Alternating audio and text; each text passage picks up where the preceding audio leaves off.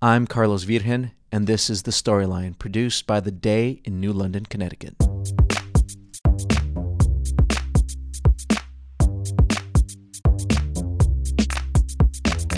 On The Storyline, each week, we attempt to bring you insights on the stories and topics that we cover at The Day. I talk to our journalists to give you a better understanding on how and why we do our jobs.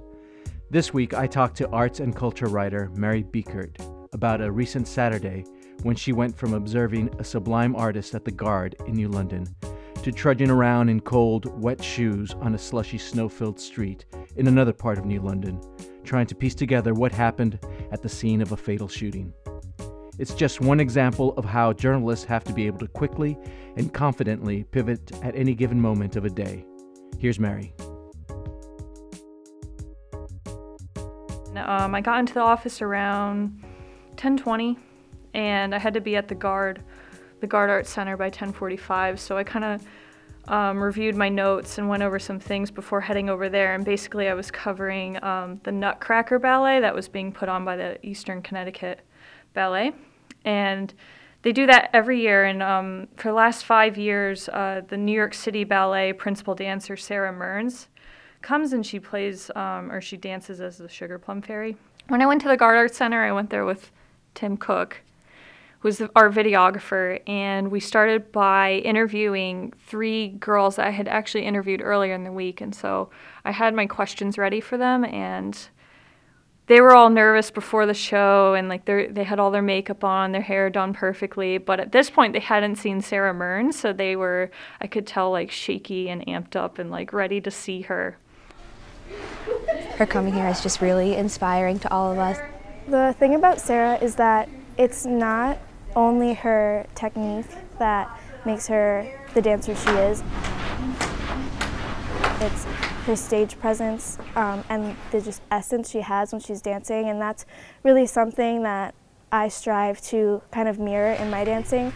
Sara Mearns is a principal dancer with the New York City Ballet, and she is considered one of the premier ballet dancers of our time. And really, just seeing her on Saturday, that became immediately clear. She was just phenomenal, even in the warm-up alone. I was just totally blown away by how she's able to move. As I met her before she started warming up backstage, and then we went up to the Oasis room, and she did her morning warm-ups with some of the older ballet dancers, which was probably about 30 or 40 dancers. And all the girls were super chatty and loud, and they were excited and talking. And then the second Sara walks into the door, the whole room just silenced out, and they all stood up and went into their first positions. And you could tell that they were really serious and but also excited that she was there. And you could tell that really her being in the room made them want to perform better. Then it was all hustle and bustle backstage, and they were doing spacing on stage, which basically means they're just practicing some of the roles with Sara and them to make sure they all knew where they were going. And all the girls are getting ready and getting into their costumes, and they're putting on their makeup, and Sara's on stage, and they're all watching her from the wings, Sara's warming up by herself, and they're just completely in awe by her. And I think for her, it felt like there was a transcendent energy that kind of overcame her, even in her warm-up. People kind of understand precisely what the beauty of ballet is by watching her. She brings an emotion and an intensity in her dancing that I feel you don't normally see. And even for someone as myself, and I don't know ballet that well. I'm not an expert in ballet, but watching her, it's just clear how special she is and how rare she is. She's the inspiration for all of my students and the audience. It's important to educate the audience as to what good ballet is and where it can take you when you see somebody like Sara do a pas de deux to that beautiful Tchaikovsky music. It takes you to another realm. Do I go over here for the boat, or I stay over here? For the boat? Yeah, when the boat comes on. When the boat comes on, he goes over here.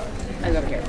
She's interested in many forms of music and dance, and she tries to make herself available, which makes her an extraordinary performer.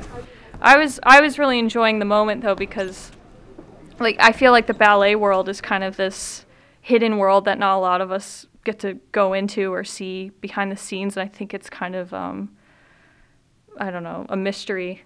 And for me, seeing that was really exciting. And so I'm in the midst of like this, beautiful ballerina, beautiful art. And little did I know that 2 hours later I would be at the crime scene. So.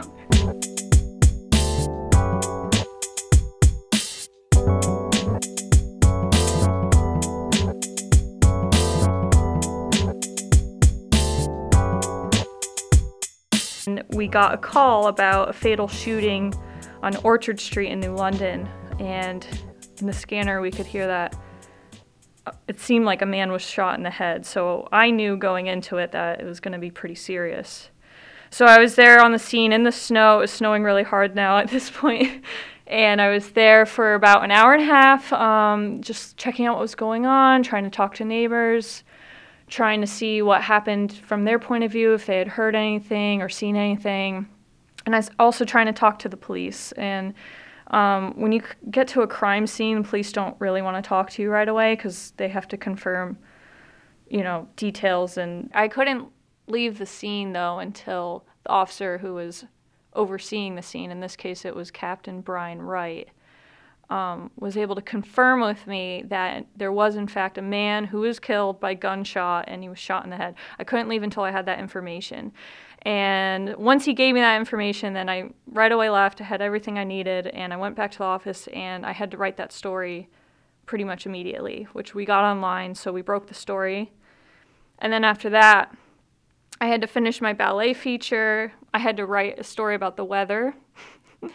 And I had to just do a whole bunch of other things. I had to write out the arrest reports and also take care of things on the website and make sure the pictures looked right and the headlines looked right for the ballet story. And it was a busy day, and I got out at 10 p.m. So I think at some point when I was on the crime scene, I realized that how strange it was really that I went from this beauty of being at the ballet and like the beauty of being in the preparation for this production of the Nutcracker in 1 hour, and then the next hour I'm at this gruesome crime scene. It was kind of this weird juxtaposition, but that's also like the life of a journalist in a way. We have to be versatile in anything. We have to be able to write about anything at any time. We have to know what to do, and I think that's kind of the excitement about being a journalist, and that's why I love it.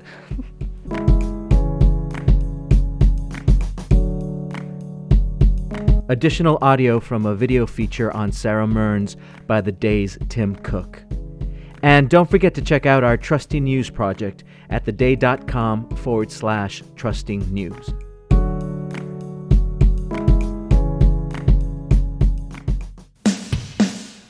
What does leave work now mean to you?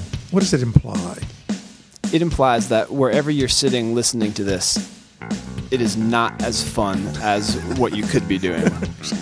Exactly. We're the harbingers of relaxation. It's your job every day to go and do what other people would consider fun. So this podcast is sort of like going along with you. You want to go with me the next time I attend a Yanni concert? Leave Work Now with Rick Coster. Find us on theday.com or subscribe wherever you get your podcasts.